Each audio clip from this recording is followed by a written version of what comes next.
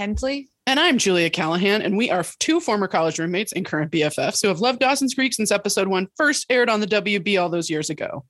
Join us for this spoiler-free podcast as we break down one episode every week. We're going to reminisce about our memories of the show and tell you stories of how Dawson's Creek defined our generation. Today, we discuss season 6, episode 9, Everything Put Together Falls Apart. Okay. That sounds like I'm making IKEA furniture. Written by Maggie Friedman, directed by Kerr Smith. Amazing. AKA Jack McPhee. Yeah. This originally aired on November 20th, 2002. Okay. The description from Wikipedia is quite long, so here we go. Famed movie star Max Winter arrives on the set of Wicked Dead to shoot his scenes. Todd is excited for the potential hype around the feature, and Natasha eagerly sequesters herself to rehearse with him. As shooting progresses, she lies to Max that she has no current romantic involvements, with both Dawson and Todd over here.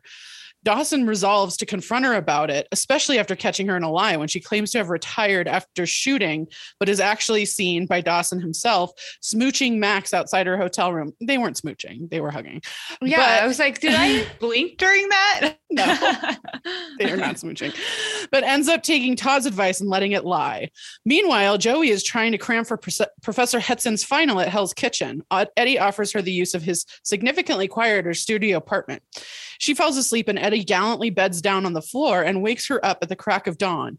Joey admits that she is trying to find a reason not to consummate the relationship and confesses she can't find one. The two spend a morning of carnal bliss. Oh. I'm so sorry. That's really funny. Only ... only to discover that it's now 11 in the morning and Joey is 2 hours late for her final. She appeals to Hetson for a second chance, but he denies her. However, things boil over when he visits Hell's Kitchen for a meal and taunts both her and Eddie, leading to the latter punching him. Eddie is fired, but Joey thanks him for his behavior. Finally, Pacey invites Emma as his date to an office holiday party. He buys her a $300 little black dress, but is astonished when she modifies it to her punk fashion sense. Her typical garb involves a lot of safety pins. She and Rich butt heads almost immediately. In the bathroom, Emma learns that the entire party involves a contest in which Rich will decide whose date is most attractive, and that employee will win $1,000. Emma leaves frustrated and disappointed, and Pacey apologizes for not telling her the whole story, ... but not for inviting her, as he legitimately believes her the most attractive woman he knows. The two begin to kiss, interrupted only by Jack, Kerr Smith's only on-screen appearance in the episode, who plops on the sofa between them and turns on the television. Okay, that was way too much information on that description. Oof, God. Oh, good. Guys. We're done. We don't have to talk about this crappy episode. I know. Okay, my history is mysteries. November 19th, 2002, Greek oil tanker MV Prestige splits in half off the coast of Galicia. Sorry, I don't know if that's pronounced right. After spilling an estimated 17.8 million gallons of oil in the worst environmental disaster in the history of the Iberian Peninsula. Oh, wow. Fun times. Okay. Oh, here's a biggie. November 25th, 2002, U.S. President George W. Bush signs the Homeland Security Act into law, establishing the Department of Homeland Security in the largest U.S. government reorganization since the creation of the Department of Defense in 1947. Just a reminder when people tell you that we can't get rid of ICE, that's how old it is. Okay. November 28th, 2002, suicide bombers blow up an Israeli-owned hotel in Mombasa, Kenya, but their colleagues failed in their attempt to bring down an Arkia Israel Airlines charter flight with surface-to-air missiles. There was a big attack. Wow. Yeah. Okay, number one movie is Harry Potter and the Chamber of Secrets. Okay. Maybe the worst of the Harry Potter films. Yeah. And books. and not a great book either. Yep. Number one song is still Lose Yourself by Eminem. Wow. I will say, just piggybacking off our episode from last week, that No Doubt's Underneath It All is at number 3 this week. Oh, they got the Dawson's Creek bump. I don't know how to respond to that. But that was funny. Debuting at number 62 is the Christina Aguilera absolute classic, Beautiful. A banger, yeah. And debuting at number 72 is Thug Lovin' by Ja Rule featuring Bobby Brown, because we're still not done with Ja Rule's reign. Or Bobby Brown's. Or Bobby Brown's, apparently. Yeah. All right, Aaron. So we're going to start at a disco. And already a crime is being committed on this show because we're supposed to have the queer classic We Are Family by Sister Sledge playing. But no, we have some generic shit disco song. I watched the original music. Oh, you watched it with the original music. I did not. Yeah. The Sister Sledge really makes it, I gotta say. I mean, I'm kind of liking this film set thing because we do get some cooler shots and everything. Yeah, totally. Like, it's nice to see like a sea of people in disco and sequins, but like I kind of, on the other hand, wish that all that money they spent on extras was like towards like better storytelling and maybe like better like featured recurring people. Like I'm still like, why is Rich and Emma here? Like, right. I'm sorry. Yeah, totally. No shade to Dana Ashbrook, who is lovely, but as a great actor, but you know, like whatever. No shade to either of them. Their characters are just like, we're done with this. Can we be done? Like, whatever. Totally. And you know, we figure out pretty quickly that we're on this movie set, and we go to Todd, who like calls cut, and you know, we get this whole thing like Dawson brings him a pastry because he quit smoking, and you know, Todd's all on edge. And then we learn that Max Winter, some huge movie star, is coming to film, and Todd's really nervous, and that's like what's happening. Yeah. So and Dawson like kind of is like annoyed that to like play the game, you know, of like, oh, this superstar might like have a cameo in this movie, which would be like, they mention like the Drew Barrymore to Scream and, and just like how kind of sometimes those are going to be really important, especially for your like, I don't know what we're supposed to think of this feature that they're working on. Like, is it an indie film? Is it a like big budget? Like, we don't really know what's going on. But like, okay, so whatever. Like, you kind of get it. And like, I don't know, because the whole episode, like Dawson's gonna waffle through this intense morality clause he has, and like in this moment he like kind of is being like old Dawson, where it's like, no, you gotta be integrity, like you have to have integrity about your art, you know, like why do we gotta play this game with like this dumb, you know, cameo, right? Because he's like, you know,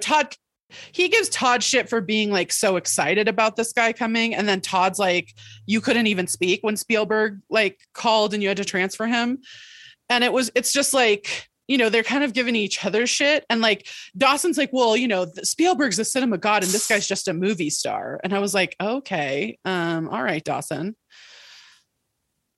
It's bizarre. Like, I don't know. It's a weird, whatever. It's fine. Cause like, he's always been really like, or I guess not always. In season 5, remember he was like, my favorite director, Soderbergh. And we're like, what? Okay. But also like, even if you don't give a shit about movie stars, which I get, like you have to play the game. Like if you're going to be a director. No, that was kind of the interesting part. Like on the one hand, you're supposed to think Dawson's like a young, immature guy who doesn't understand you have to play the game. Or is he being like Pacey, who's like, no, I want to play this game, but I want to still be me, you know? Yeah. And so we're going to like try to grapple with that this episode. However, like, you know, in the end, I feel like Dawson like loses all of his morals, and it's like frustrating to watch just because how much we seen him slut shame everyone. Totally. And then of course this real douche nozzle does show up. He seems to suck right from the beginning.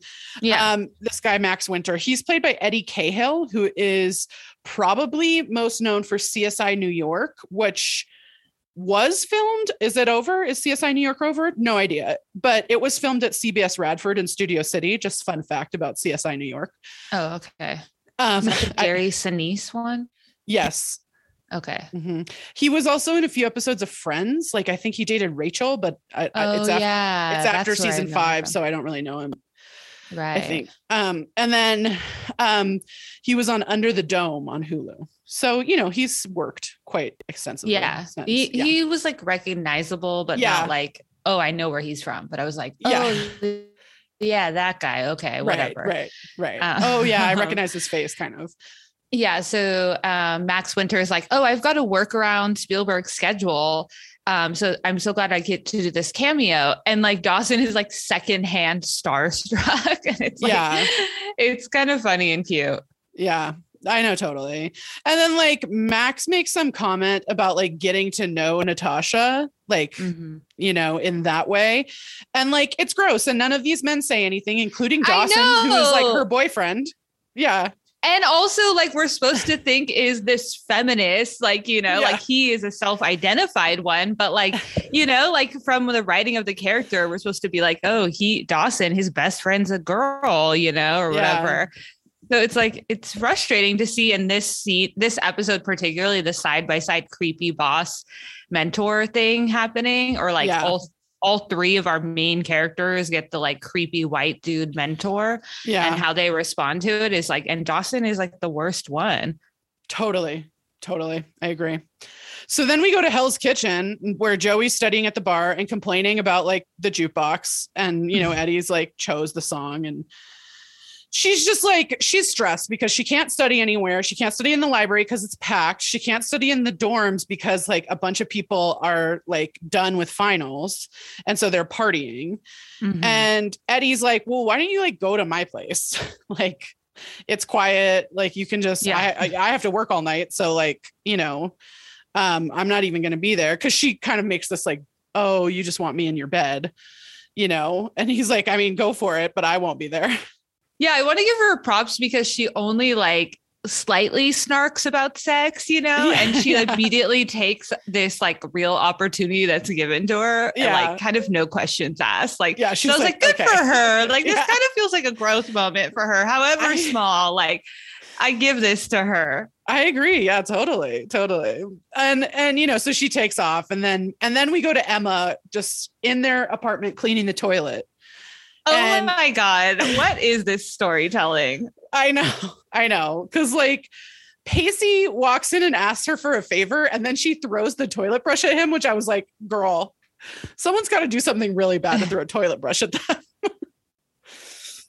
I mean, he's not doing his chores, and he also expects her to do them all, because part of this exchange is like, oh, do you want to go to this work party with me? Like, I'll buy you a dress. And she's like, I don't want to hang out with those creeps. And then he's like, okay, well, if I pay $25, and she's like, fuck no. And he's like, okay, what if I do some chores? So he expects that she does those chores for free, but he can use those chores as like capital to negotiate. Yeah, not my favorite part of that. Also, she makes some comment about like she'd rather do literally anything than sit in his office while her coworkers like may or may not sexually assault her. And I was like, well, this seems great. Everything about this seems not totally fucking awful. Yeah, I mean, that's the whole point of this like storyline with Rich, that like, I don't know why we have to keep redoing it. We get it. And also like bring other people into it to be subject to his abuse. Like, it's fine that, you know, Pacey is going on this journey and trying to decide what ways in which he wants to participate in the patriarchy in order to make money, you know, and like, that's his journey. But like the fact that he's like kind of trying to bring Emma in on this, and like, you know, he doesn't reveal to her why he's bringing her in on this, which is like, so they're not like compatriots, you know? Right. He goes to say something, and then she kind of like cuts him off, and he doesn't finish whatever he's going to say. Yeah. So like, which we're going to learn later what that is. So then Natasha's melting down in her trailer that she gets to work with Max Winter. She's like talking to Dawson, and she's like, I can't fucking believe it. I'm so excited. And like, Dawson's like really not thrilled about this. Like, it's really interesting. I mean, because the whole, like, we've already established like he's acknowledged that jealousy is an issue for him. So like on the one hand, you can kind of see how he's like, okay, well, jealousy is an issue for me, so I'm going to try to handle it. But on the other hand, like, it's super interesting to watch him kind of become totally silent and be like, okay, whatever. Because last week we saw him be like, saying like Natasha's my girlfriend. Like, you know, we like talked about it. Yeah, I know. And like, you know, she's kind of like, I get to kiss this dude, like, holy shit. And like, then right as she's saying that, and Dawson's like pinchy face, we get Dawson's pinchy face, like Max knocks on the door. Also, I just must mention that Natasha's in a velour sweatsuit in case you've forgotten what year we're supposed to be in. 2002. That velour sweatsuit, I was like, woof, woof. We really just like, people just really went out all out on that. Like, that was just really a thing. It was a mood. Maybe it's coming back. I don't know. Oh, y'all. I mean, do you guys, but woof, woof, woof. Anyway, so she's like super Star Trek and like can't talk. Like, she's like, hey, oh. And like, he wants to run lines. And then Dawson just like awkwardly hangs out in this trailer. It's so weird. I don't know. Like, I just like, I guess because like there's no friends in this episode, we don't really like, you know, like what is his strategy? And like, you wish like he had a friend that he could call and be like, what do I do? You know, like, I guess we're supposed to get like a little bit of that, like, but more of a mentorship from Todd, but Todd's a fucking creep. So like, Todd sucks. So don't like that. So, you know, I mean, it's like, I feel for Dawson, obviously, but on the other hand, like, I don't really think he really likes Natasha. I think he just likes fucking her. And I think like, that's what he needs to grapple with instead of like, I'm trying to manage my jealousy by creepily hanging out while like the girl I like is flirting on someone else in front of me. Like, I don't know. It's like, 100%, it's weird. 100%. Cause he like, you know, Max kind of looks at him at a certain point and is like, do you mind? Like, I feel very vulnerable when I am rehearsing. And so like, I need to be alone, which is like such a line, but I love it. Dawson's it's like, oh, okay. So funny. It did make me laugh. Yeah. And then we go to this boutique where Pacey is trying to pick out a dress for Emma. And like, basically Emma's like, this shit all sucks. Yeah. It's super weird because like the agreement was to get a dress. So it seems like Pacey picked out a store to take her to, not like Emma picking out a store. I don't know. It's a weird exchange that's going on here. And Pacey's kind of like pressuring her, like, dude, it's been an hour. You haven't tried anything on. And she's like, I don't like any of these clothes. And also like, you know, because Pacey's like, I need it to be somewhat conservative. Like I work in a, you know, like I work for this, whatever. I can't even, what does he do? He sells stocks, like this stockbroker firm, you know, like you can't just like wear whatever. And then like, she comes out finally in this like great dress. Like they like try on clothes and she comes out in this like really great dress. I mean, is it? It's like I think she looks great dress. In it. She looks fine, but it's like the most boring dress I've ever seen. Like, I don't know. It's super bizarre to me. That's fair. It is boring, but she does look great in it. So fine. And he's like, yes. And then he never finishes. This is where he never finishes his sentence about like, you know, well, this isn't just some office party. Like there's this other thing that's going to happen. But like when she comes out, he's like, yes, this one. And then they don't finish the conversation. So yeah, but you do have to point out that we get this moment of Pacey like looking at her with like, I want to fuck you eyes. So we're like, oh, great. So now we're going to pivot to like this Pacey Emma romance, which is just like, it's dumb. Like, I don't know. Like, it's like they could just be friends, like, and roommates. Agreed. Like, I don't know. We have to pivot to this. And she kind of doesn't know about the dress. And she's also like, and it costs $300. And he's like, I don't care. So like, I guess I don't know at what point Pacey started having money. Right. Like, it seems like now he passed his series 7. So he's making money now or something. I can't tell. Like instantly making this kind of money. I mean, I have no idea, but that's what the show seems to be implying. Yeah, it's like we missed a few beats here. Like, and again, why is Emma here? Like, you know, maybe we could have got those beats instead of like this Emma character. Yeah, agreed. And then we go to Eddie's house. Eddie comes home and Joey's asleep on the bed, and he's sweet. He tucks her in, and like he slept on the floor. He watches her sleep. He does watch. He watches her sleep. Yes, and then he sleeps on the floor, And he wakes her up at like 6:30 and is like, I have coffee. Like, I just need to talk. Okay, I'm sorry. Okay. No, please. I just need to talk about this because we're going to find out the hour that the exam was. And it's a lot for me to acknowledge this reckless behavior that's going on.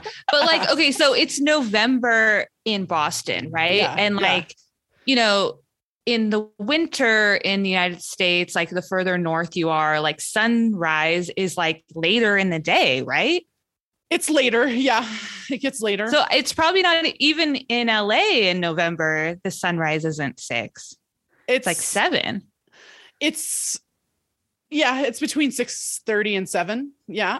So in Boston, it's probably like 7:30 or 8, right? Right. And they have daylight spilling in. Yeah. Well, I mean, are you trying to get Dawson's Creek to like acknowledge literally anything? I mean, it's just like stressful that like she's like, oh, I've got time before my test, and when we find out it's 9 a.m. I'm like, what were you thinking? Like, I don't want to blame you, and I'm trying not to blame you because but like 9 a.m. is very early. Like for how far away from campus she is. Like, I don't know. Particularly for college. Yeah. Yeah. Well, because so he like woke her up because he's like, I didn't know when your test was. And like, I don't know what your morning routine is. So like, I didn't know if you needed coffee time. For her. It's so fucking sweet. cute. It's cute. And she's like, I am fucking ready. I'm ready for this test. And he like tells her he knew she could do it. And he calls her Tiger. And then she kisses him and he's like, well, what was that for? And she's like, well, if you call me Tiger, I kind of liked it. And I like, look, I'm in love with this Joey. This Joey that's cool and carefree and expressing her desires is a pleasure to watch. It's so much fun to watch her. And like, she's so lovely in the scene. And he's like, did you snoop in my house? Like, I love it. It's so funny. And she's like, no, of course not. And then he's like, come on. And then they kind of have this conversation that we don't understand because we live in LA about like ice skates that like, and masculinity. And I'm just like, wow. Yeah, because she tripped over his ice skates and he's like, oh yeah, I play hockey. And then she's like, they're figure skates, which bitch, were already beyond my comprehension. I mean, I do know that they're different, but I never would like pick up on that. Why would it make like a comment on someone's personality on that? Yeah. And he's just like, I'm very graceful. Like it's, whatever. And they just like, they flirt about it and make out a little bit and it's nice. And then she stops them for a second. And and I kind of liked this part too, to be honest, where she's like, I think that she's very neurotic, but I felt like this was like a growth moment for her to be like, look, I usually do this thing where I like elevate what I'm doing with a person to be like soulmates. And I just like, I don't know if I want to do that, but I also am. She's like checking in of like, I don't want this to be a one-time thing, but I also like, I feel weird about this. Yeah, I guess like I'm fine with what she says. My critique was more at the show, which is just like, let Joey Potter fuck someone. Jesus fucking Christ. Like, I mean, I definitely agree with you on that. And we've had a lot of comments on whether or not she fucked Charlie. Like people are like, wow, I always thought she fucked him. And I'm like, I honestly don't think she did. Don't even think he touched her tits, to be real. Like, like what, like, I just don't buy it, Yeah. And so like, there is like these degrees to which, she's allowed to be slutty and, or whatever she wants to be. Like, I agree that the show just won't let her, but when you scope it out, like we haven't even really, we've seen more dates with Dawson and Natasha than Dawson and Jen, we've like barely seen any sex scenes on the whole of the show, but they've kind of all been with Joey. Right. Yes. A lot of them have been. You're right. Yeah. Because we only see like a little bit of kissing with Dawson and Jen, They when they go for it, there's like a shirt pulled off, I feel like, or something. Okay. And then when he has sex with, what's her name? The film critic, Meredith Salinger. Yeah. Amy Lloyd. Yeah. He like it's like we see the aftermath. Yeah, no, Like, exactly. I feel like for the most part, it's like aftermath. It's like kissing and then aftermath. This one that we're going to get is like a full on sex scene, you know, much similar to her and Dawson, her and Pacey, you know, as much as the WB could give us a sex scene. Yes, I agree. Yeah. And like, yeah. And Eddie says like, oh, well, we can take it slow. Like, I'm not like expecting anything, like, you know, and Joey, I mean, this line, I was like, this is just like the key to my heart. She's like, no, that's not what I meant. I was like, thank God. And it's like sweet on the both sides. Like, I think agree it's sweet that he says that. He's like, look, I slept on the floor. Like, I'm not expecting anything, but also that she's just like outright of like, no, like, I definitely want to fuck you, but I want you to know I'm very neurotic and I'm in my own head right now. Yeah. Cause she says like, when I woke up this morning, I reached my arm across the bed and I like wished you weren't on the floor. Mm-hmm. And like, then I was thinking of reason not to break this tradition and I couldn't think of one. And then she like is like, please kiss me so I don't die of embarrassment right now, which is like kind of cute. And they start making out. It's very dramatic. And then they do a hand thing that rivals the hand thing in Crossroads that I laughed at. It's so like this sex scene is so dumb. Like, and again, because we don't really get that many sex scenes and they're all with Joey. Like, I don't know. I was just like, I'm sorry, but like her and Pacey are just so hot that like, why do we get this like hand? Because we get a hand touch scene in like, you know, when she loses her virginity to Pacey, and it's just like there's like a drum beat music happening. Like I swear, like an African drum gets hit. Like I don't know. It's like it's too much. It's a lot. And I was like, that hand movement, like we were just really doing that in the early aughts on like all sex scenes. I don't know why. Well, I mean, this show is only about hand holding, you know, so they kind of like, you know, still keep that going, which is fine. But I mean, at least this was hotter than her and Dawson. 100%. Yeah, it was. And then we cut to like after and they're snuggling and like, and she's got like a full on long sleeve thermal on, like his thermal seemingly. Yeah. But he's not wearing a shirt. I don't know. It's just like a weird, like, I know, more of like the prude of the show, you know. It's like there's this part of me that like tries not to get mad at that shit because I know like on network TV they're so fucking weird about anything. But she's wearing a tank top in, you know, Winter's Tale. No, I know. I hear you. But so like but she does look real cute in that shirt. I mean, I get you, but she looks cute in it. And they're like, Eddie asked if it would be corny if he told her how beautifully she looks, and she's like, yeah, because I'm never going to call you again. Like, and then he's like, oh, that's like such a shame. Let me just like make you some French toast.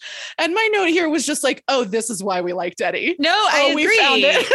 I agree. Like, you're like, it's cute. Like, you know, this shit is so cute. Yeah. I was just like, oh, okay, right. This is very and cute. Also we get to watch her, you know, till this point, her like have sex and like it being fine, you know, it's going to all explode in a little bit, but like, okay. And he's like, well, what time is your exam? Okay, Aaron, rip it apart, my friend. I'm sorry. Like, I'm sorry. She says 9 a.m. Like, I just don't understand what's going on here. Like, I'm not a morning person. We know that. But at the same time, like 9 a.m. is early for like everyone in college. Oh my God. Yeah. Yeah. And like we know that Eddie lives like pretty far from campus, so like she has he to seems leave to live there. Closer now than he did, but yes.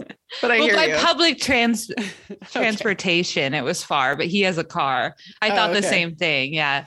But like he's still like 30 minutes away, so like I don't know. I'm kind of like I'm not trying to blame her, but at the same time, I'm like, what is going on? You woke up at like 8 a.m. and you fucked someone, and then you're like. I'm sorry. Like, I can't. I mean, to be fair, 6:30, but I hear you. He woke up at 6:30.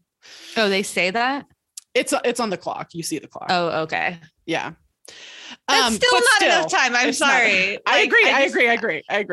Yeah. And it also, like, we're going to get into it later in the listener corner, but like for the character of Joey, it doesn't make any sense. It does not. No, I agree with you. I remember I was thinking that while I was watching it of like, wait, she's just gonna have sex with him like when she has an exam coming up. Like, absolutely, that makes no sense. Yeah, have like sex with him tonight after you've done the exam. Yeah, the way I remember this episode is they like fuck in the night, Yeah. And then they don't wake up, you know? And then exactly. Someone they forgets had to a set an alarm. Yeah, like, and that kind of makes more sense because she's like staying at someone else's house and like, you know, whatever. Right. But like, not like, this is like very stressful behavior for me. I agree. And like, just like not in Joey's character either.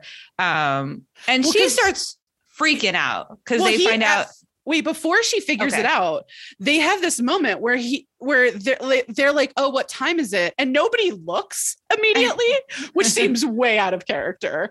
And like Joey's like, well, it can't be too much later than like when you woke me up. And Eddie's like, oh, are you like implying that wasn't long enough?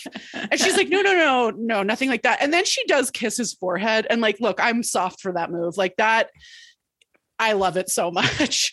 But like, just give me more of these people like having a good time and enjoying each other. Like, that's all I fucking want. I know. And then, of course, finally they check the clock and it's 11 a.m. Which also, how long did you have sex for? My God. I mean, good for you. I was 19 once too, but wow. But then they like, slept afterwards. Like everything about this is very like unbelievable. Like, she's honestly, like, I fell asleep, and I was like, but you weren't asleep. It's so, and so like, you know, she starts freaking out, and like, I just need to get out of my head about the 9 a.m. part, because I was like, well, I mean, like, this is kind of irresponsible, because I understand how she feels. Like, obviously, she's freaking out, and she's like yelling at him, and it's like, you know, it's like, you also outright consented to fucking him, Joey. So like, there's two people here. Right. It's not his fault. Like, I get it. She's freaking out. I get it too. Yeah. But like, my thing is like, God forbid Joey have sex with someone and then there isn't an immediate like fucking disaster. You know what I mean? I know. Like, it's like, you know, they waited a full episode with, you know, Pacey and Dawson. This one, we don't even get a full like 3 minutes. I know. We get a commercial break. And he was like, I'm sorry I let you sleep. I like to spoon. And she's like, well, we could have done it later. Like, you know, she's just like, so like, I will say she's less mean than earlier iterations of Joey. I feel like would be like, she's just like freaking out, and she's not making personal attacks on Eddie's character. She still is like lashing out. And like, again, I totally understand that. Yeah, but like, I'm so in my head about this 9 a.m. thing that I'm like, I don't know. Like, you also, like, he admitted he had literally no idea when your test was. So like, I don't know. Totally. So Eddie drives her and she like bolts out of the car without saying goodbye. And his car is a little too much like the Witter Wagoneer for me. And I'm like, is it the Witter Wagoneer just like painted over the sides? Or like, something? I'm just like, I fucking hope not. They wouldn't ruin an antique car like that. Jeez. I know. But there are like these moments where I'm just like, couldn't we get a little bit less Pacey in Eddie? Yeah. You know what I mean? Like, and I love Pacey, but I just don't want to have to compare Eddie to Pacey, because we know who's going to win in my mind. Yeah, totally. And like, she sits down in her test. She comes in and sits down, and she has 30 minutes left to do this 3-hour test. So that's bad, dude. That's bad. Yeah. And then here we go. We go to the holiday party. Don't care. I mean, yeah, just like Rich comes up to Pacey with this blonde lady and like, and guess what? Rich is a creep and a misogynist. Like, I just like, it's a one-dimensional character, and it's like this storyline is like a one note. It's like, I don't know what's going on. Well, it's just like, okay, if you're gonna make me watch him do this over and over again, make it different every time. Because like, Emma comes in and she's like ripped up this dress and put safety pins on it and looks all punk rock. It's and like, so hilarious. It looks like it's from Hot Topic. She's got like, it does. It's just like, I just don't know why they were like, let's get this girl, make her have a fake British accent and make her be fake punk. Like, I don't know what's going on. I know. And like, Pacey's like, oh, can we talk? And he's like, then like, what did you do to this dress? Like, it's a $300 dress. And Emma's like, okay, like, I don't really care. Like, bye. Yeah, I know. And like, at this, like, you know, because I know how the episode goes, I'm like, I don't understand why Pacey didn't tell her what the deal was. And they were like, let's split this. I agree. So we're supposed to then get this song, Get Down Tonight by Casey and the Sunshine Band, as we go back to this movie. And like, I'm just going to say it. This movie seems terrible. I know, it's so funny. And it, like, any movie Dawson's involved in, I would give anything to see it. Anything. Oh my God. Oh my God. Which one do you think's better? This one or Creek Days? Or Monsters from the Deep or whatever it was called. Yeah. I feel like Monsters from the Deep has some like gritty edge to it. Yeah. I feel like that one's probably the best of them. I think Creek Days is probably the worst. I mean, to be really honest. I couldn't agree with you more. And I want to see it so bad. Like, so bad. Somebody call Rachel Lee Cook. We're doing it. Yeah. So like, you know, they like, and Max and Natasha kiss in this scene and like they, whatever, we see them dance and then Todd like yells cut and like says how great their chemistry is. And Dawson looks like very unhappy. And he still has the headphones on and he overhears Natasha and Max like talking. And Natasha tells Max she doesn't have a boyfriend. Yeah. And then, which like, fine, maybe they didn't talk about it, but then like Max outright asked like, well, what about that guy in your trailer? And then like, she's like, oh, him, he's a PA. And you're like, she's like, God, like, no. I feel for Dawson, obviously, but then I also don't, because I'm like, you don't even like her. Like, I don't know. You fucked Joey while you were like, well, she was theoretically your girlfriend. So like, yeah, like you've told us like she meant nothing to you. And like, now we're trying to like, you know, retcon that like she's something special, which fine, we can change our opinions. But at the same time, like, I don't know if Natasha, I don't know. It's just like a whole situation where you're like, I feel for Dawson, but I also don't care. Totally. And like, then we, you know, basically like Todd gets him off the headset so he can't hear anymore. Yeah. And I guess like, are we supposed to think Todd's a good guy for doing that? I don't know. Like, I guess we're supposed to think he like has. Yeah. I don't know why they're like, isn't Todd complicated? He's looking out for Dawson. And I'm like, he's still a piece of shit. Like, I don't know. Anyways, whatever. And just because that actor is charming, like, doesn't mean that Todd isn't a piece of shit. Like, I get it. He has a charm about him. You know, he's an actor on television, so I would hope so. But totally. So then Joey goes to Professor Hetson's house and he's like, oh God, like, I know about the situation. You left me a million messages. Like, I don't know what you want me to do. All right. So Joey goes to Professor Hetson's house and he's like, oh my God, I know about this situation. Like, you left me a million messages. And she's like trying to argue her case. Yeah. And she tries to tell him what happened without being like, excuse me, I was having sex. Then she kind of was like, and I wasn't even at my own ... And like, I don't know. It's like, it's that part, like, the fact that that's supposed to imply that she fucked someone is like also like a weird thing too. I don't know. It's a weird interaction that they have. I agree. It's a very weird interaction that they have. And then like, and she just was like, please let me have a retest. And he's like, no. Right. Like, and I mean, to be fair, like, I think he's doing fine. I think that's exactly like what he should say. Like, I agree with you. At that point, he should say, like, he definitely doubles down and becomes an asshole. Yeah. But to this point, you're kind of like, I don't know. It's kind of like, he's right. You know what I mean? Like, I don't know. You missed the test. And he's like, you know, I have to apply the same standards to all my students. And I was like, you don't, but you could make accommodation. Okay. And also, like, I'm not trying to act like he fucking does. Remember when he just reamed Joey and was totally nice to Eddie, like the first time we met Hedson? Yeah. So we actually know that that's not true. Right. And like, you know, like, and I don't expect Joey to say this, but on the other hand, you kind of wish that she was like, oh, you mean the way in which you treated me like shit the whole season, right? And or the whole, you know, what is it called? Semester? Yeah. And like, yeah. And like, and, you know, were pretty nice to like, you know, smarmy dudes that like the shit you like, right, you know, or whatever. So like, I don't know. I'm like, I agree that like, you know, he's in his right to be like, dude, you were late. Yeah. I'm not going to give you an accommodation. But on the other hand, the fact that he's like falling back on, I got to treat everyone the same when like we've seen him exclusively pick out Joey and be a fucking piece of shit to her. So like, well, and not, you know, not only that, but you can make accommodations like before a test. It's just that like she missed this test entirely. Sure. You know. So, and you know, Joey's bummed. Mm-hmm. You know, Joey's bummed, which I get. And she sits on the front steps and cries, and is wearing the largest scarf ever. Which I also get. Yeah, totally. Like I get her being so upset. Yeah. Like I feel her and I feel her frustration. And, I also, it's fucking, this guy sucks. That's why she I'm not trying to blame her, but that's why she should have dropped this class, Agreed. And we go back to the movie and like Natasha and Max are doing this dumb scene where he dies and it's bad. And like, it's a wrap on Max and he like leaves.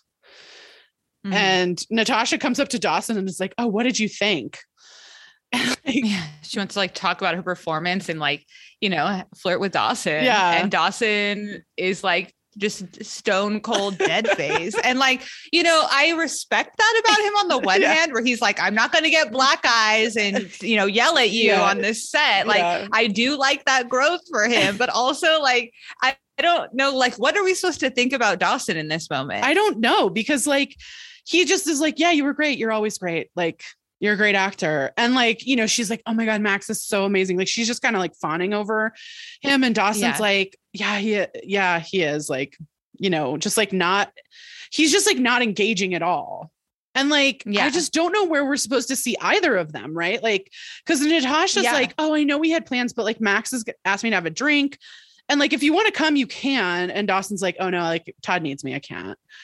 And she's just like, okay, like I'll come by when I get back. But it's like, so are we supposed to think that they're like non-exclusive, which is fine, but like, then stop calling each other your girlfriend and boyfriend.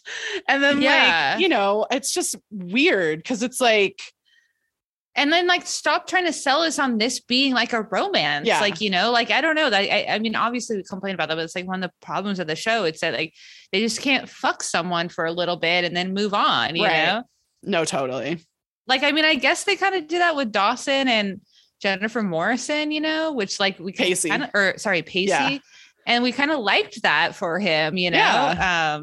Where it was like, there was a couple of mentions of the fact that they like were having sex with each other and liked each other. Yeah. Yeah. Totally. So from here we go back to the party where Pacey is pulling it. Oh, she mentioned she's going to come over after the drink. Yeah. So Pacey's like pulling a Big, Tom Hanks and Big, and eating mini corn on the cobs, but like they're real corn on the cobs. But like he's doing it on purpose for comedy, obviously. Yeah. Pacey, the original like hipster. Impress Emma. Yeah. Yeah. I know. And Rich comes up and is just like a low-key asshole about Emma's dress. Maybe not even low-key. And well, he's definitely not low-key because Emma instantly picks up on it, and like we're gonna get some stupid ass like Britishisms or whatever. Yeah, she's asks like, "Are you taking a piss at me?" If he's taking the piss, and so for American people who don't know, that's just like British for giving her shit. British people say taking the piss. So, and she's like tells Rich off and basically tells him he has a small peen. And then which like I appreciate it. Like I'm like, we're getting these stories retold and it's constantly just like there's a moment where Rich gets yelled at and like it's on the one hand good, but on the other hand, like I don't care. Get Rich off my screen. We've already had this. Yeah, totally. And like he says she's practically a member of Fagin's gang from Oliver Twist, and I was like, okay. And then like she calls him condescending and that he's a dick. And she's like, I'm going to go to the bathroom, as she said, Lou, before like I say something that like Pacey regrets. And like Pacey's uncomfortable, but like maybe kind of likes this, that she like because Rich like pivots to like picking on Pacey. Yeah. And that's when Emma's like, I'm going to leave, and we just see the real toxicity of this workplace.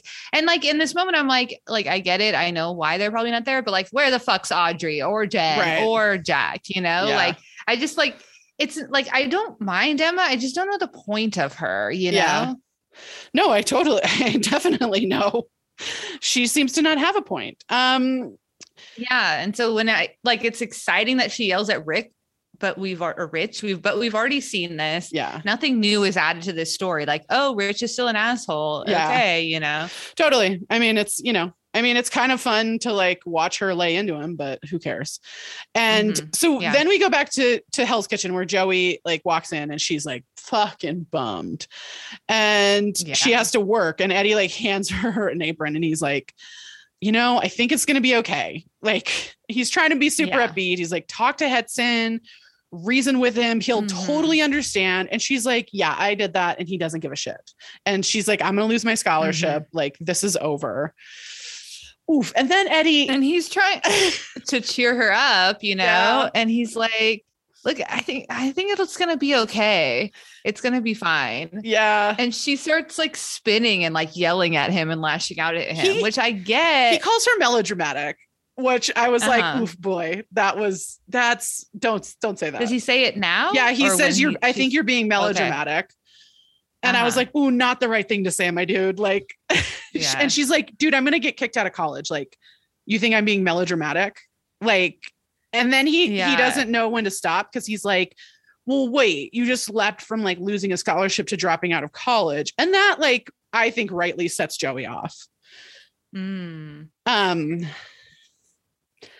he like argues that she takes everything too seriously. I think he's right. Like, she's lashing out at, I mean, it's like a complicated thing. I think they're both right. They're both like lashing out at each other, and they both like have valid points, you know? Like, I think she's like, like you said, you instantly jump to you like not having college, and I understand the position she's in, but at the same time, like, this is part of her journey of like dismissing other college opportunities, you know?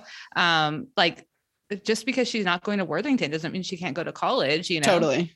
And like, I understand how she feels. But like, you know, there's also another way that Eddie feels, you know, and he's trying to point that out. Or also like, well, maybe you can, like, we can figure something out or something like that. I mean, honestly, I'm like, report this guy's report Hetson for his behavior of you. Like, he's like treated you horrifically the whole class. And then, you know, and you could at least try to like plead your case. Totally.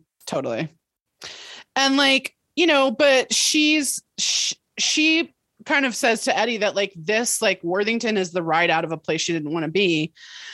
And she's like, look, I don't know what your dreams are, so I don't know how to. Which is so interesting, because she sees her two best friends not in college. I mean, they're dudes, so like it's a little bit different. Yeah. And they're kind of like on their journey. And then she sees her other best friend, Audrey, in Worthington, totally depressed and spinning out of control. And like, again, I understand what she's saying. Yeah. But at the same time, like, I also see Eddie's point of view too. Yeah. I see it. But like, you know, she says to him, like, I don't know what your dreams are, so I don't know how to like put this into like terms that you would understand.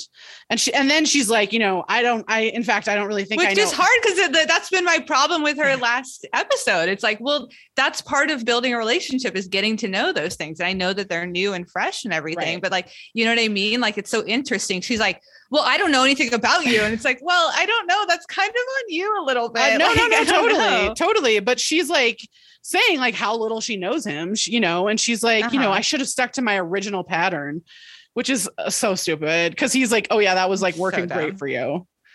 Yeah. It's like, you know, like I can see her saying, I don't know you. And like, this is like, of course you're saying that, like, fuck off, you know, but then when she's like, what I should have done is pined over you for 6 years and then fucked you once and then had it blow up in my face. You know, it's like, and you know, she's like, everything new I try backfires. And I was like, okay, that doesn't seem right, but okay. And he says, well, I guess this is growing up, to quote Blink-182. And he's right, because he's like, you know, and also like when she's like, I don't know anything about you, and he's like, well, you're really good at like making assumptions, you know. And like, so is he. Like, fuck off, Eddie. Like, you know, you've made a lot of assumptions about her, you know. I mean, they're just like obviously like in a very stressful situation and very young and lashing out at each other. And these are the fights that I feel personally are good to watch, because like I see both of their points of view. And like I've had we've all had these fights, like at age 19. Like she's like in this position where she like I understand what's happening. She's in this position that she put herself in, but she doesn't admit that to herself. You know what I mean?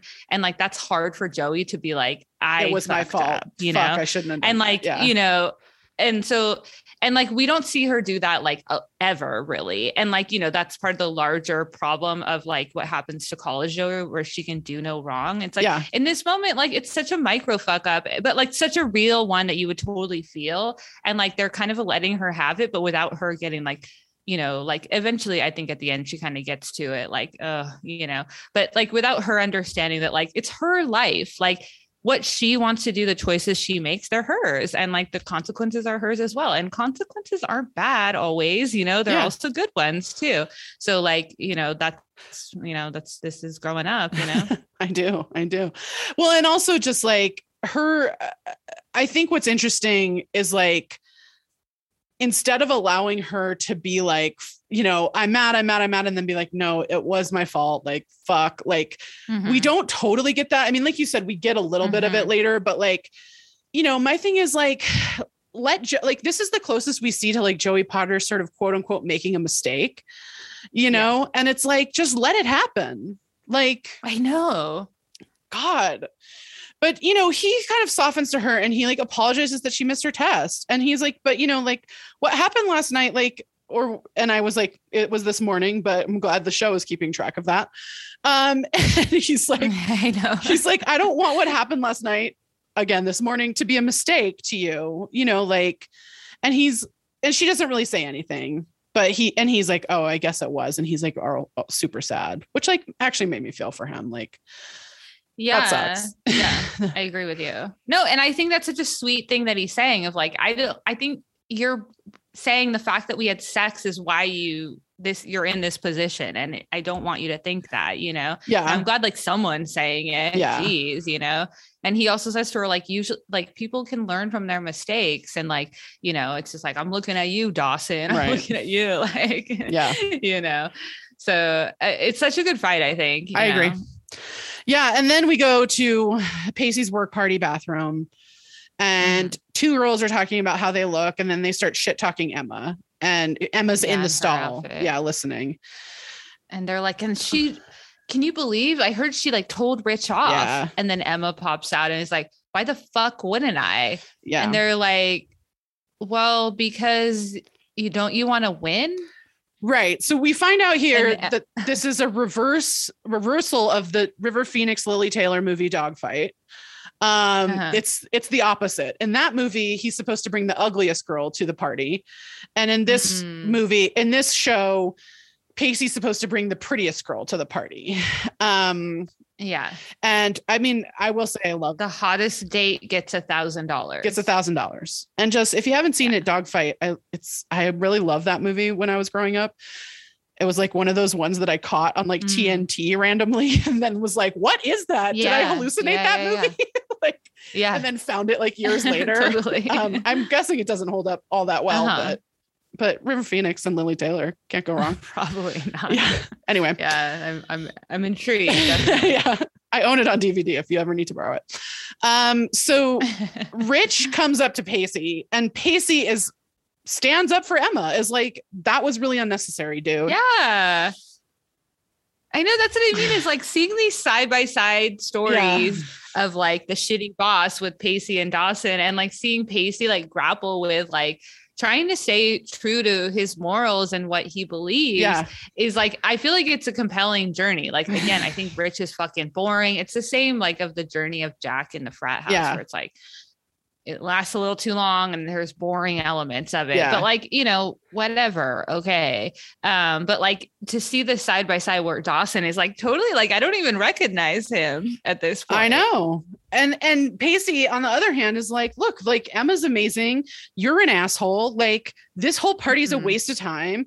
And Rich kind of threatens Pacey and he's like, you know, I'm your boss. I'm not your fucking friend. With his job. Yeah.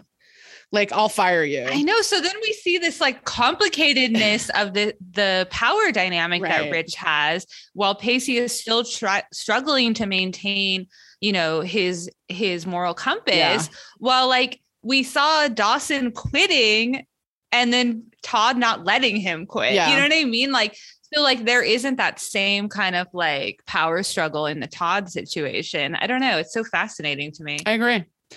And like we go from Pacey and Rich to Dawson and Todd, who are going through the shot list. And like, Yeah. Todd's like, oh, what are you and Natasha doing tonight? And Dawson's like, well, nothing. She went out with Max. And he's like, I don't know what I'm like supposed to do. Yeah. She lied about our relationship. And like, I had a chance to say something to her and I didn't.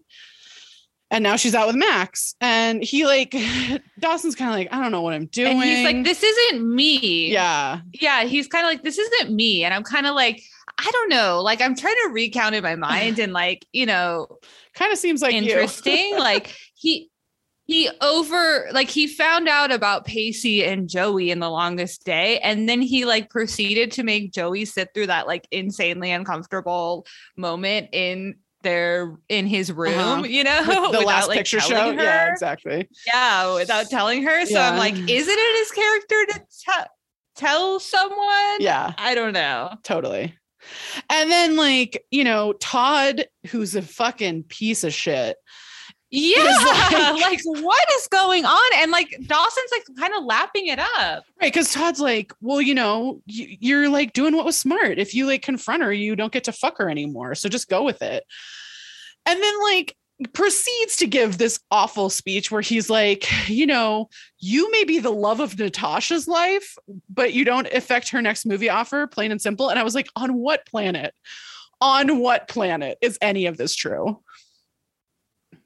I know, the love of your life part. Like, too. get out of here. I mean, yeah, like it's so fascinating because I'm like, Todd is like just as big of a piece of shit as Rich, you know, and like if not, yeah. watching Dawson like kind of like go to advice, like look up to him, go for advice in this way, and like kind of like lap it up, and like also not like say like, you know, like Todd's essentially saying like, oh, you just want to fuck her, right? Yeah. You know, and Dawson like, you know, previously has said like he has feelings for Natasha, which I don't really believe, but like, I mean, I think he has like, you know, I think he has like sex feelings for Natasha. Yeah. I mean, he kind of talks about it in this scene, but like, he doesn't even say that in this moment of like, no, like but I want something more from her, you know? Right. No, like, that's not what he says. He's even letting Todd divine like what relationship he wants, you know? It's so fascinating. Right. Because he tells Todd, like, I look at her and all I can think of is sex. And Todd's like, see, and women know that. And that's how they walk all over us. And I was like, get fucked. Get absolutely fucked. And then Dawson's like, I thought you walk all over women. And I'm like, so why are you looking up to this asshole? Right. And then Dawson says, I'm going to be direct with her because I've always been honest with people. And I was like, excuse me. I know. I was like grappling with that. I was like, is that true? I mean, like he has at times been more honest than like say Joey, I think. But at the same time, I'm like, would I describe that as Dawson's character? I don't know. No, I'm going to say, I say no to that. You can be on the fence, but I'm not on the fence. I think no. And then we go to Hell's Kitchen and Joey has to serve Hetson because of fucking course she does. I'm like, don't you have the right to refuse service? Like, I mean, like, I don't understand what Hell's Kitchen is because it's a bar that serves underage people, but then doesn't let the bartender punch an asshole in the face. Right. Like that doesn't make sense to me. And maybe that's just like my California speaking, but like that doesn't make sense to me. Yes. I agree. Cause she like takes his order and then like is like, how can you just sit there and pretend like nothing happened? Like, and what are you doing? Are you like here trying to fucking torture me? And he's like, I just wanted a burger and a beer. And like, she blames him for her life crashing down around her, which like, he says like, I don't think the blame should be on me, which I like do agree with. Like, I do. Yeah. No, I totally agree with you. But I also think that like she should report him for pestering her at work. Like, you know what I mean? Like, I think he's an asshole, but like he's also right in that moment. Like she did. Yeah. Well, the thing is like, exactly. Like the part that she's mad about is her own fault. Right. Like she overslept through this very important test. Right. Like, and I'm sorry that happened. And I understand how she feels. And it's really fucked up. And like, I understand, but it's still her fault. However, she still has a case against him. Like he's at her work, pestering her, like taunting her. He doesn't have carte blanche to be an asshole to her. I agree. Outside of the classroom. I don't even think he gets to behave like that towards her. So like, to me, I'm like, go to the office of the school and report this guy and like pursue every option to pass this class. You know what I mean? Like you went to him first. he was like, no, this is my boundary. And then now prove like, well, actually he doesn't treat everyone the same. Yeah. He shows up at my work and pesters me. Yeah. And like Eddie then comes out to try to fix this, I guess. And yeah, he and is like, look, I made her late. It was my fault. And Hetson's like, I don't care. Like, I honestly don't care. I just like kick this guy out. Like, I don't know. It's like, very frustrating to me. Because then Hetson like Eddie's like, come on, dude. Like, can't you just like be a little bit human? And Hetson then is a huge asshole. And he's like, what's the future between you two? Which I'm like, why do you even, how? Like, what? You don't even know, Joey. Like, what is going on? Yeah. Like, he like then doubles down and like digs in and Eddie, and then Eddie goes to walk away and Hetson follows him to continue this pestering. Like, what? Can't we kick people out of like a private establishment of a restaurant? Like, oh my God, this is like colonialist white guy shit. I'm allowed to be anywhere. No, you're not. Get out of here. Well, and there's this thing, I don't know. There's a lot going on because like Hetson sort of says that Joey has the life that Eddie tried to fake for himself. And like, there's this weird thing that happens where I can't tell if Joey can hear what's happening because she's kind of far away and like looking at them, but I can't tell if she just knows that something bad is happening or if she can actually hear what he's saying to Eddie. And like, you know, Hetson then like accuses Eddie of like keeping Joey in his apartment, like, to make Joey like him or something, to level like the playing field. Like, yeah. I'm sorry, but like Hetson cares too much about Joey's life. I'm sorry. Yeah, I agree. This is crossing a line. Oh, like this is so disgusting. Like I cannot believe this is on my TV. I fucking hate this guy. Like, how is it possible I can hate someone more than Wilder? Like, no, oh my God. Like, I don't know. And like, I understand that Joey wants this and I want that for her. I want her to be at Worthington. But on the other hand, like I fall more in the Eddie position where I'm like, why the fuck do you want to learn from these pieces of shit? No, totally. You know what I mean? Like, I don't know. Like it's hard. I'm sorry. No, totally. And then Eddie punches him and like, you know, yeah, and I don't like violence, but I kind of was like, I mean, that did feel good to see. Yeah, exactly. And so like, and you know, Joey kind of like goes to help Hetson for a second and Eddie like, Eddie's like, I gotta get out of here, whatever. And like, we kind of go to commercial and come back to like a little later in this scene where Eddie's like coming out of the restaurant. And Joey's sitting on his car. Yeah. And he's like, I got fired. He's like, but Hetson agreed not to sue. So I guess we're okay. And oh my God. Then they have this like actually nice makeup scene. Like, I'm just sorry. We just need to talk about how servers are treated. Like this white man came in and harassed a female server. And then when like it erupts in violence, which I understand isn't necessarily like the right move. He's like, oh, don't worry. I'm not going to sue. Like, so he's a litigious piece of shit as well. Yeah. Like, I mean, this is like a Donald Trump. Like, fuck this. Yeah, totally. But also 100% this tracks. For Hetson. Yeah. Exactly. I mean, it's just like, oh my God. Yeah. So when they're outside on the car, we get this very nice scene where like, you know, Joey apologizes and Eddie's like, I get it. Like you don't have to apologize. Like, I'm sorry. I called you melodramatic. And she's like, you know, look, I think this is also why we like Eddie, because we get these type of relationship beats, you know, where it's like, look, I was spinning out of control. I blamed you and I'm sorry. Yeah. And he's like, and I was responding to you spinning and I said some things I shouldn't have. And I'm very sorry about that. Right. You know? Right. Which is not something we got with her and Dawson ever. And like, yeah, and also just like, or with anyone, like, I don't know. Yeah, like, even with, I was gonna say even with Pacey a lot of the times. Like, yeah, like I feel like that's kind of why we were like on board with the Pacey and Audrey, because like you got those moments. So you're like, okay, I can follow along with this, like, you know, young love. People have a misunderstanding and then have to like get through it. Like, isn't that what like a relationship? Yeah. I mean, that's like a huge part of relationships, even as an adult. Not even romantic ones. I know, all relationships. Exactly. So she's like, you know, like, I really like you. Like, we make sense. And like, if I hadn't overslept, like, I would have never seen this side of you. And he's like, are you okay? Like with like your path less traveled? And she's like, yeah, like, I'm okay. Like, I think it's going to be okay. And she kind of tells him he's got a great right hook, and then she calls him Slugger.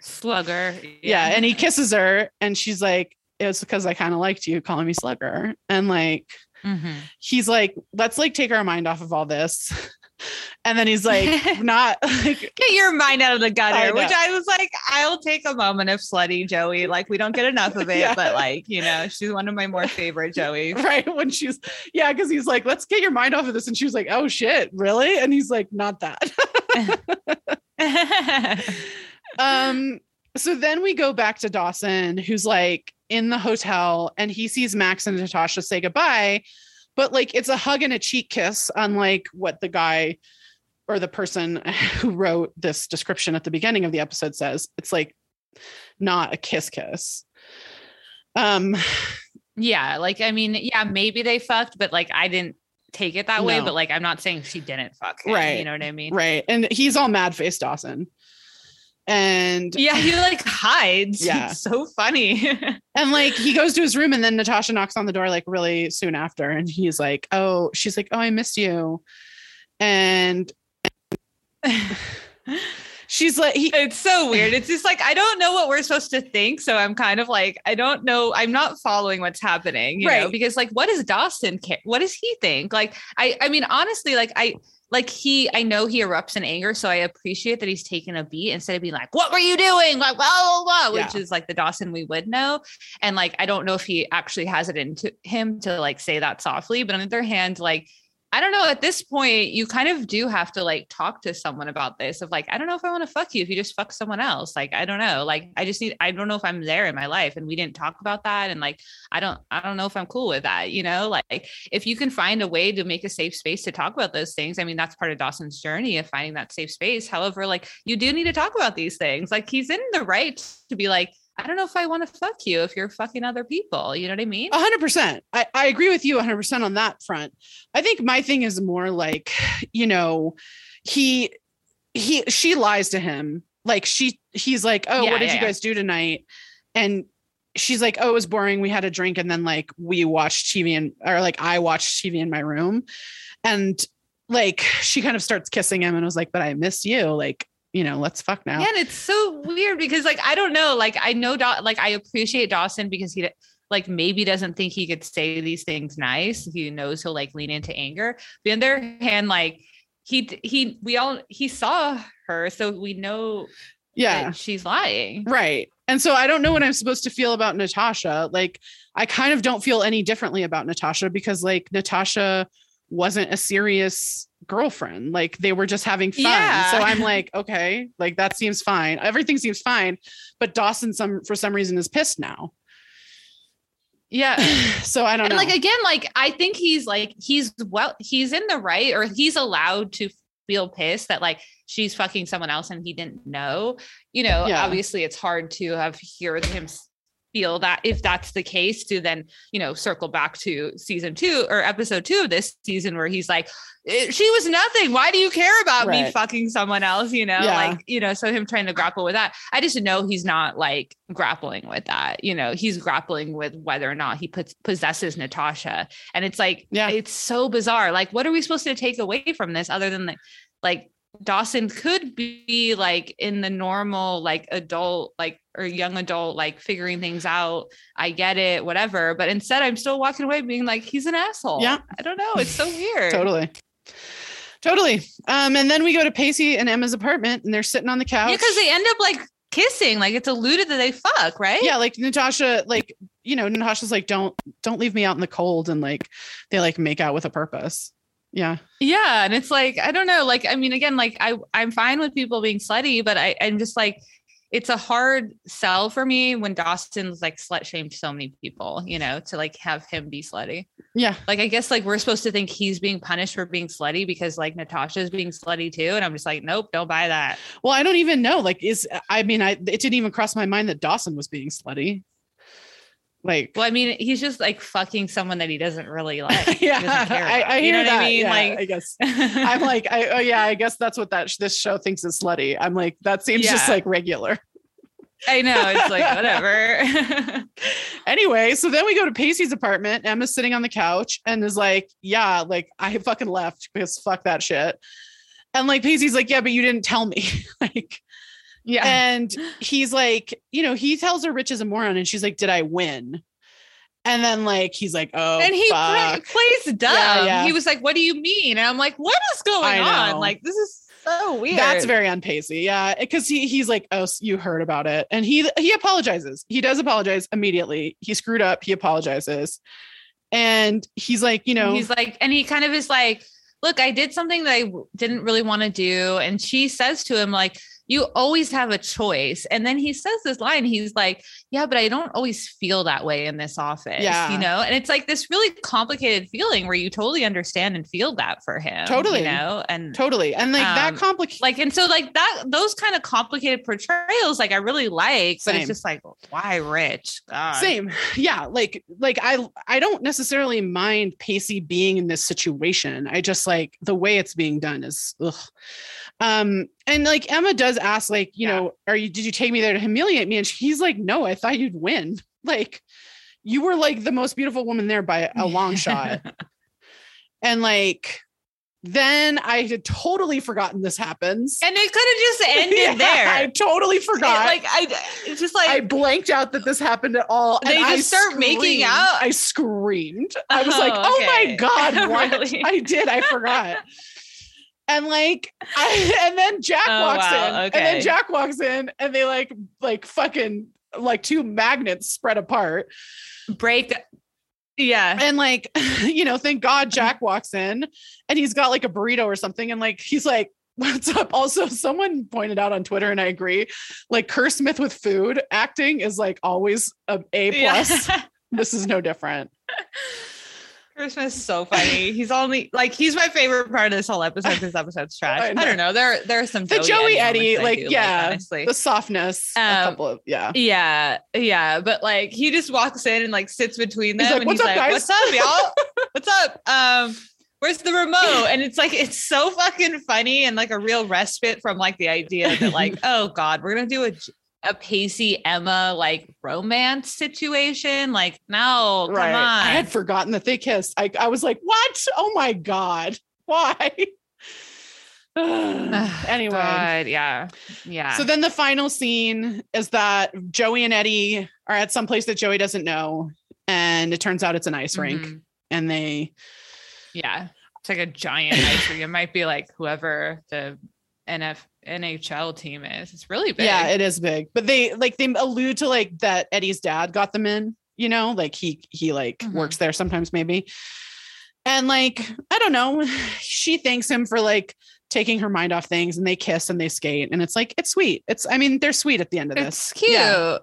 Yeah, like I definitely agree. And like, I'm fine with Joey this episode, which is good. Yeah. And like, I get why she was mad. Like I understand why she's mad. And like, I know everyone lashes out like on the other, so I'm like, well, so this is kind of on you. Like, so, and since at the end, we kind of get that like reckoning and like recognition about that, like, it's good because it feels like this forward growth. And while like they are in a lot of ways different, they are in a lot of ways the same. So like, there is a benefit to that. And, her kind of spinning out of control, like, him pointing out, whoa, you went from like, you're going to lose your scholarship to like, your dreams are done, you know, is something that she does need to work on, I don't know if that was like a helpful way for her to work on it by him pointing it out in that way, but it is something that she should work on. So you kind of see how maybe they might make each other better, or like at least be like complimentary. Yeah. I mean, I think their stuff was probably my favorite. Yeah, definitely. I missed Jen desperately. I missed Audrey and Jack. Desperately. Same. Yeah. And I mean, like, I think Natasha's wild and crazy. And so like, what I like Natasha, I'm here for Natasha and Dawson. I just like, this is so stupid. I don't, but also care. like, I mean, that's, but I like having to see Dawson deal with like being jealous of her and not being able to emotionally manipulate her. Cause I feel like everyone he's been jealous of before, then he can emotionally manipulate, and like, he can't do that now. And I'm like, here for that. I know. I think that's why I like Natasha so much, because it just like, she's like, whatever, the man. Power is so different. Yeah. Like, it's so interesting. Yeah. I mean, I fucking hate Todd, and it's hard to say like who's the worst, Todd Rich or Hetson. I mean, they're all just terrible. like absolute pieces of shit, you know? Yeah. Yeah. And why do we have to constantly like have our characters like with these people? Yeah, like I get that it's supposed to be a drama, but at the same time, there's a drama in also having good mentorship, you know? I mean, like, you can oh have my drama God. without everything being like this, like fucking like fight all the time. Yeah, because like this is like there's no nuance to a Rich. There's no to me, there's no nuance to even a Todd, Right. you know, like I don't even in the nuance of Hetson of being right about I'm not giving you a second chance. He's such an absolute piece of shit or like around everything else that like that doesn't even argument in my opinion doesn't hold true. I bet you he would give someone else a second chance, but he's purposely fucking with Joey. Yeah. You know what I mean? Yeah. Like, so I don't actually buy that small moment of integrity from him, and therefore don't buy this whole like argument that he's making. Right. So it's just like trash. Like, oh, can we be done here? I mean, I wish. We're not done with Hetson. Yeah. I don't think we're done with any of these douches. We're not done with any of them, unfortunately. Yeah. Oh my gosh. Okay. Anyway. So who are you rooting for? Joey and Eddie. I yeah, totally. That burrito that Jack had was looking great. So go have fun with that. There we have it. Like, that's it. I mean, like, I'm kind of not rooting for it. You know, I did have that moment of like, oh, this is why we liked Eddie, as I said. And you know, I do like them in this episode quite a lot, where I'm like, this is very good. And I wish this had been how it was the whole time. So yeah, that's where I'm at. Yeah. And I think when you compare it to like a Charlie or, you know, those other like one-offs, or, you know, from last season that interacted with Joey, like this is something real and something you can get behind and like whatever. And even just in this episode, like really Pacey and Emma, like, oh my God, this is so stupid. And like, you know, like the Dawson and Natasha, I like it for the journey and the storytelling, but like, no one's walking away being like, wow, that is a true love. Yeah. You know, like, I'm just sorry. Like, this is not going to happen. And like, and that's fine. Like, that's fine. But like, totally, you know, so you still like, you know, for the way Dawson's Creek treats relationships, at least you're like getting a little of the juicy, like, romance part with Joey and Eddie. Yeah, totally. Okay, for our listener corner, this is from Tara. Going back and revisiting early episodes while watching season 6 at the same time, I can't get over how much Joey changes. Between 15 years old and 20, changes are natural, but I've always found that those fundamentals of who a person is tend to stay the same, or at least they have with me and my friends. The ones who were early to school, never missed a deadline, and were reliable still are always on time and reliable to this day. Friends who tended to be late to class and always hurrying and forgetful still are, and I love them for it. I find it bizarre that high school Joey was on time to every class, aced almost every assignment, and rolled her eyes at those like Pacey who skipped classes or missed tests. No relationship drama or trouble at home seemed to sway her commitment to schoolwork. Yet here we are in season 6, and Joey has been late to every class, unprepared, and even slept through exams. She's also become the kind of person who would drive an hour to a concert but forget to bring the tickets.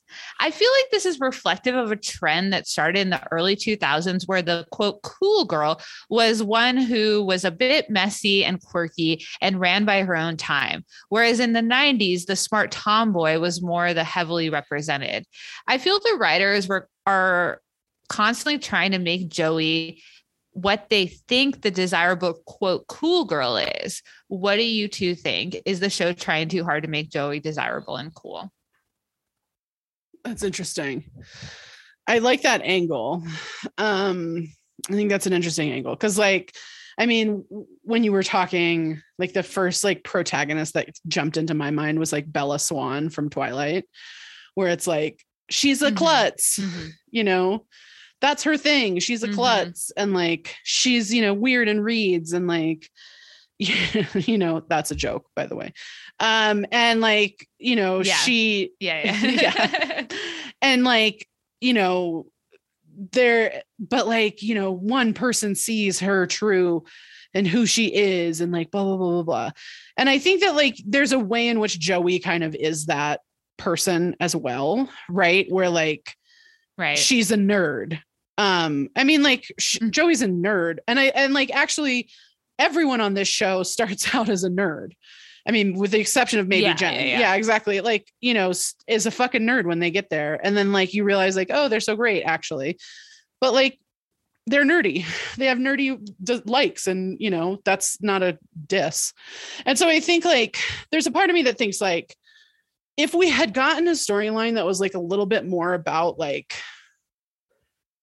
how hard it is to run one's own life, and you know, things like that can slip sometimes in college, like, you know, when you're learning how to like manage your time, that like sometimes you become the person who's late sometimes, you know.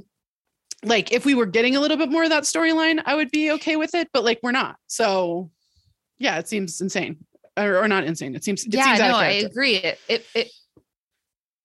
Yeah, like even at the beginning of this season, I was like, why is Joey always late to this class? Yeah. Like, I don't understand what is happening here. That like doesn't feel believable. What, like the first class, of course, like I can buy that. You know what I mean? Like you don't know where it is, or whatever, you haven't planned your route, you know, I can buy it. But like literally she's late like every time we see her go to Hedson's class. And I'm like, I just don't buy that.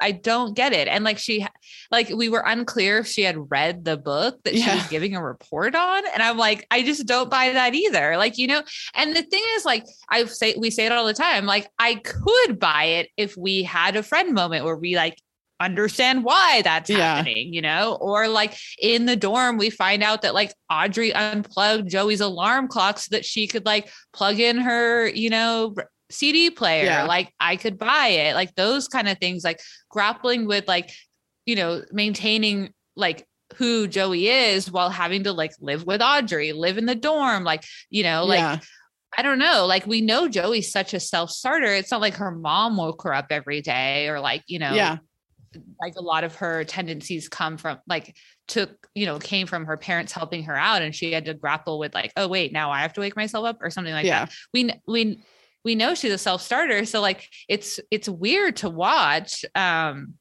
like, you know, in this episode, like I just like you can only really take away that the show's like, we got to punish her for fucking, you know? It just doesn't make any sense, to be honest. And like, even like from my standpoint as someone who isn't on time, like ever, you know, and like, you know, wasn't like really driven in school, like a 9 a.m.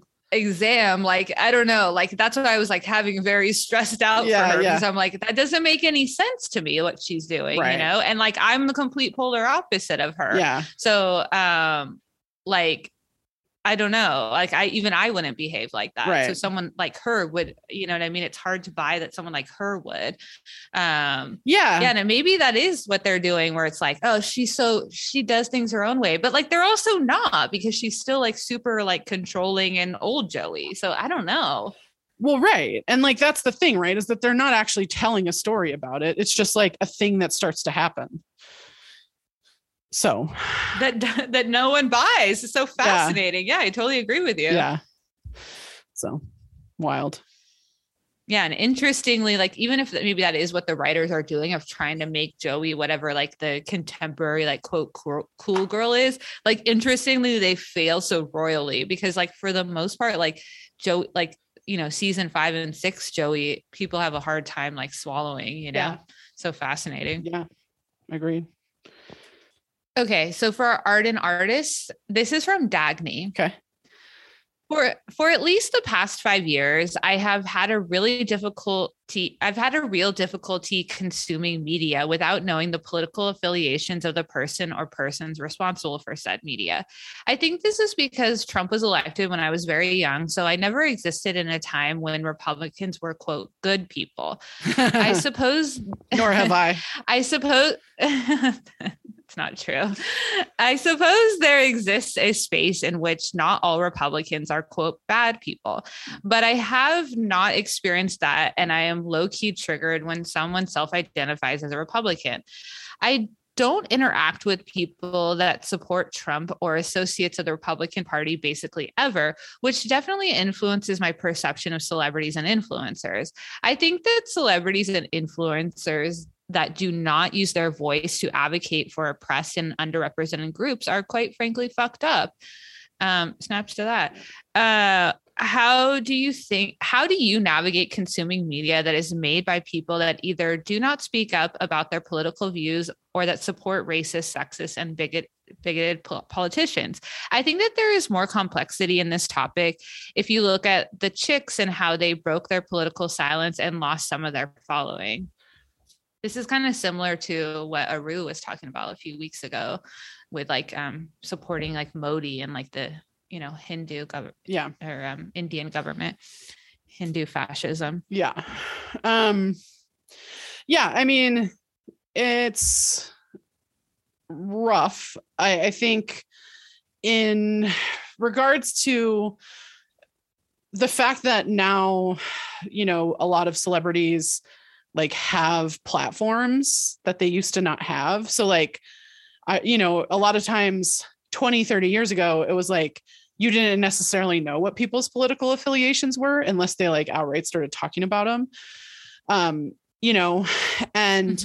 now it's like people are on social media all the time and like celebrities are on social media all the time. So like, there's a lot more of a dialogue and a conversation happening. And so, yeah, I mean, do I think if you have a platform, you should speak out? Like, yes, absolutely. Do I think Chris Pratt is the worst Chris? Yes, absolutely. For that reason, but like, it's hard because like, I mean, I try not to consume media. I mean, particularly media being made now, you know what I mean? I think the conversation about past media is like a little bit more complicated. But like,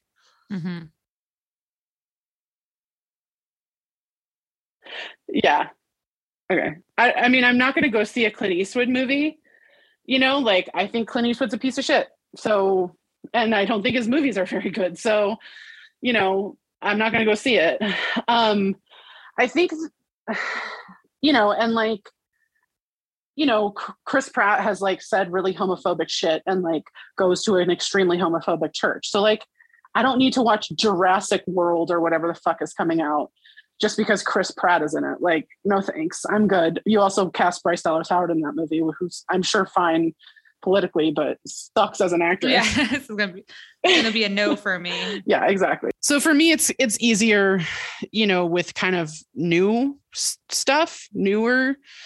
stuff because like I'm not attached to any of it.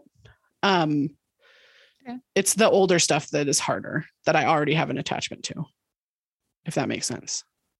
Yeah, right, because you're like finding like, new things out about creators and filmmakers and whatever showrunners and the actors in them and everything, and then being like, how do I feel about that now?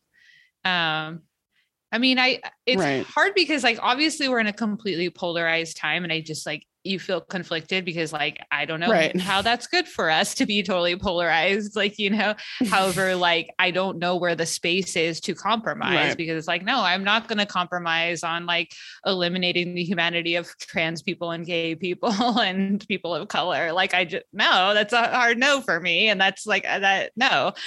Hard pass.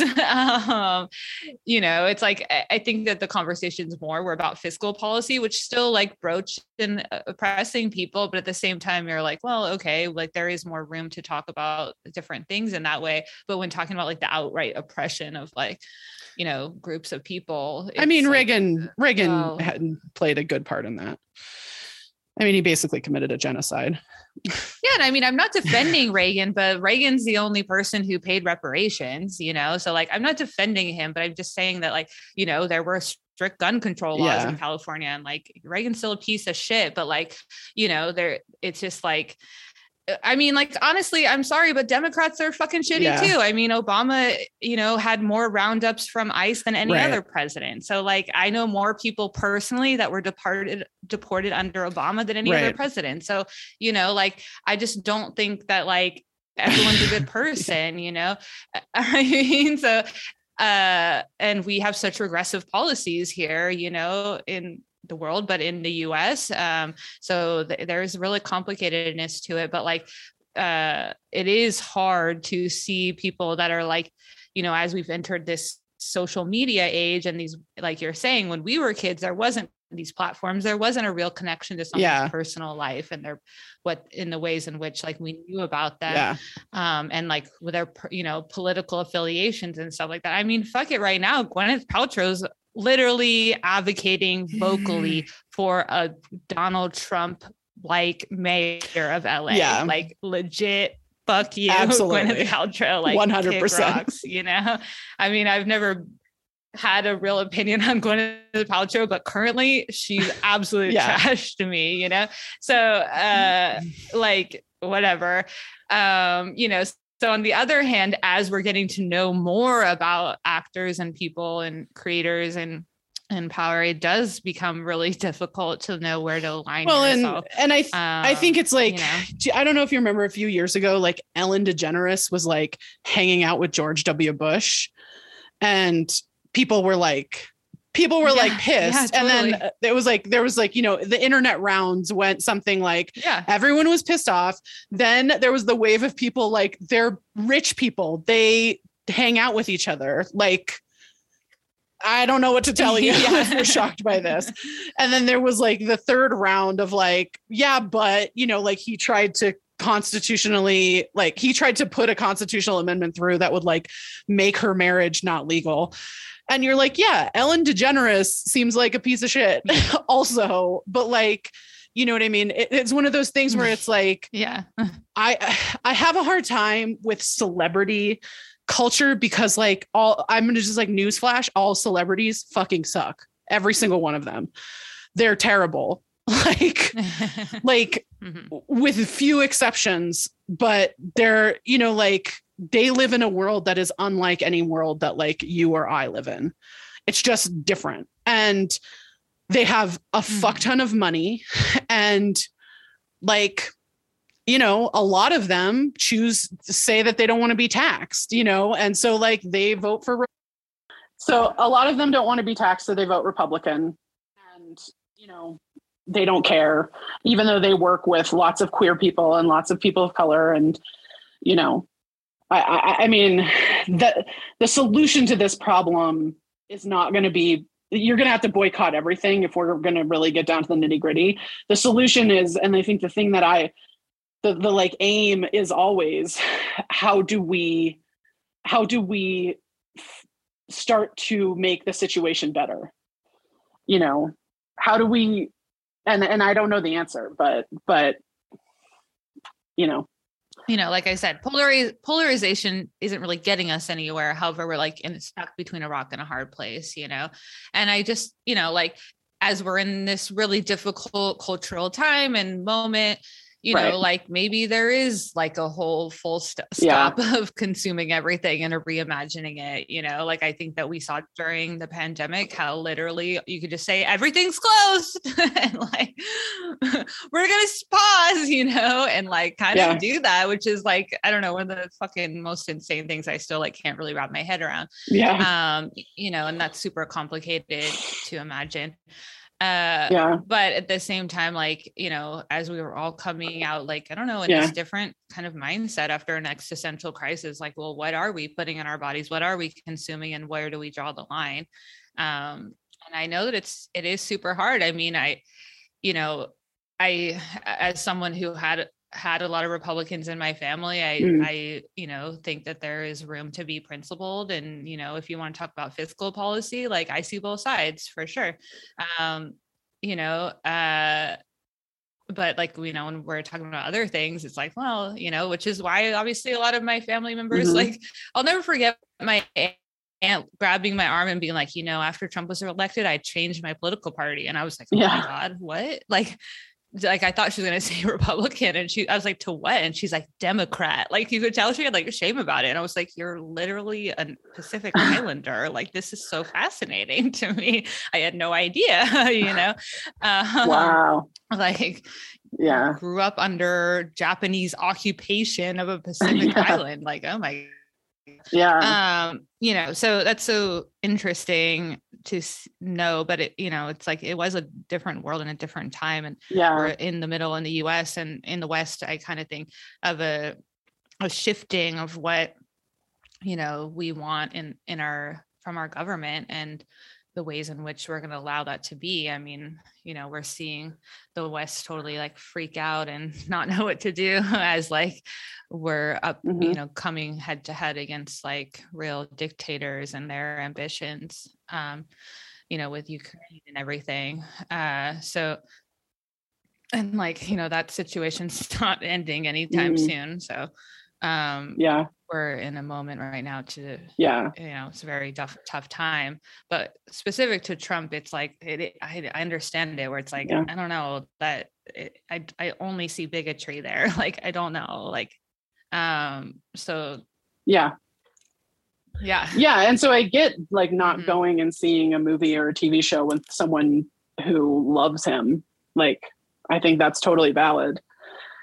It's just like, you know, the systemic change is more than just Trump. You know, it's more than it's all of it, you know? And so I guess my thing is like, you know, how do you sort of be in conversation with media? And it's hard to be as a person who consumes it. The way you're in conversation with it is you either watch it or you don't. So, you know, or you consume it or you don't. Yeah. So that's hard, you know. I don't think it's an easy like thing. And I think, I don't know, my thing is always like, do what feels right. And that might mean that you don't have a whole lot to watch. Yeah. And I just think you have to be generous with yourself and reserve the right to change your opinion at any time, you know? You know, when you get new information, you're always allowed to reassess like your, you know, your beliefs, and, you know, funnel them through your moral compass. Well, we're slogging through season 6. Totally. Like, this episode's trash. Nothing specifically is terrible about it. I mean, Hedson's like a total monster, but like literally every time he's on the screen, he is, you know? But it's just like, oh my God, I could have really done without this episode. Yeah. I mean, I like like I said, I like the Joey and Eddie stuff, but everything else was garbage. Yeah, totally. Yeah. I mean, I like it too, but I'm just like, couldn't we have had like some other point that caused this friction, you know? I don't know. The like, sure. Yeah. Joey losing her, like potentially going to school because Hedson's a piece of shit. It's like, God, geez. Like, I don't know. Yeah. No, totally. Anyways, we're so happy you're here with us, making space. We hope you're staying safe. I hope you're registered to vote if you're in the US. You know, midterms are coming up.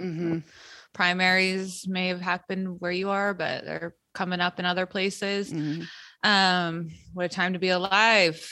Gosh, you know, but we got a small victory with the Supreme Court. So that was exciting. So, you know, it's a wild one, but we're doing it. Black Lives Matter, defund the police, stop Asian hate, honor our treaties, water is life. We stand with all movements that protect the rights of the working class. I mean, amazing what's happening in, you know, Amazon, and we've had some real cool organization and like cool actually organization tactics too. That is, it's kind of exciting to see. Hopefully we can keep that going. So we stand with every person who supports the rights of the working class. Police unions are not true unions. They actually work against the working class. You know, trans rights are human rights. Love is love. Abortion is healthcare. Medicare for all. Cancel student debt. I mean, Joe Biden keeps kicking the can down the road. Just cancel it, bro. Just fucking cancel it. You've already canceled some. Just do it. Like, come on. Geez. Just because it's called housing appreciation doesn't mean it's not inflation. So it's pretty bullshit to be concerned about inflation that's like 8% when housing inflation is like at 500. So come on. Housing is a human right. Yeah, you can find us on Instagram and Twitter at Dawson's Critique. You can email us dawsonscritique@gmail.com. We want to shout out our boy Killia for making a theme song. You can find him on Instagram at Go Freaking Crazy. You can follow my Finsta at Aaron.Hensley. For Capitalism Corner, we have merch. I'm going to put some tank tops up there. Someone was like, it's still winter. I'm like, not in LA. It's literally 95 in LA right now. It's only right now. Like it's a little heat wave, but like, oh God. Yeah. bit.ly/Dawson's Critique. We have a Patreon, patreon.com/Dawson's Critique. And as always, you can order our book, I Remember Everything, Life Lessons from Dawson's Creek, available wherever you get your books. And we're going to shout out the bookstore that I'm literally looking at from my hotel window right now, which is called Brightside Books in Flagstaff, Arizona. You can order copies of our book from them. If you're in Flagstaff, you should pop in and say hi. They're a great bookstore. Please like us, subscribe, write a review wherever it is you get your podcasts. Thank you so much to those of you who have done that already. That really helps us immensely when you do. You can find me online at Pesty1079 on Twitter and Instagram. As always, we'd like to thank you for being here with us. We hope you have a great week. Take care of yourselves, and we'll see you next time.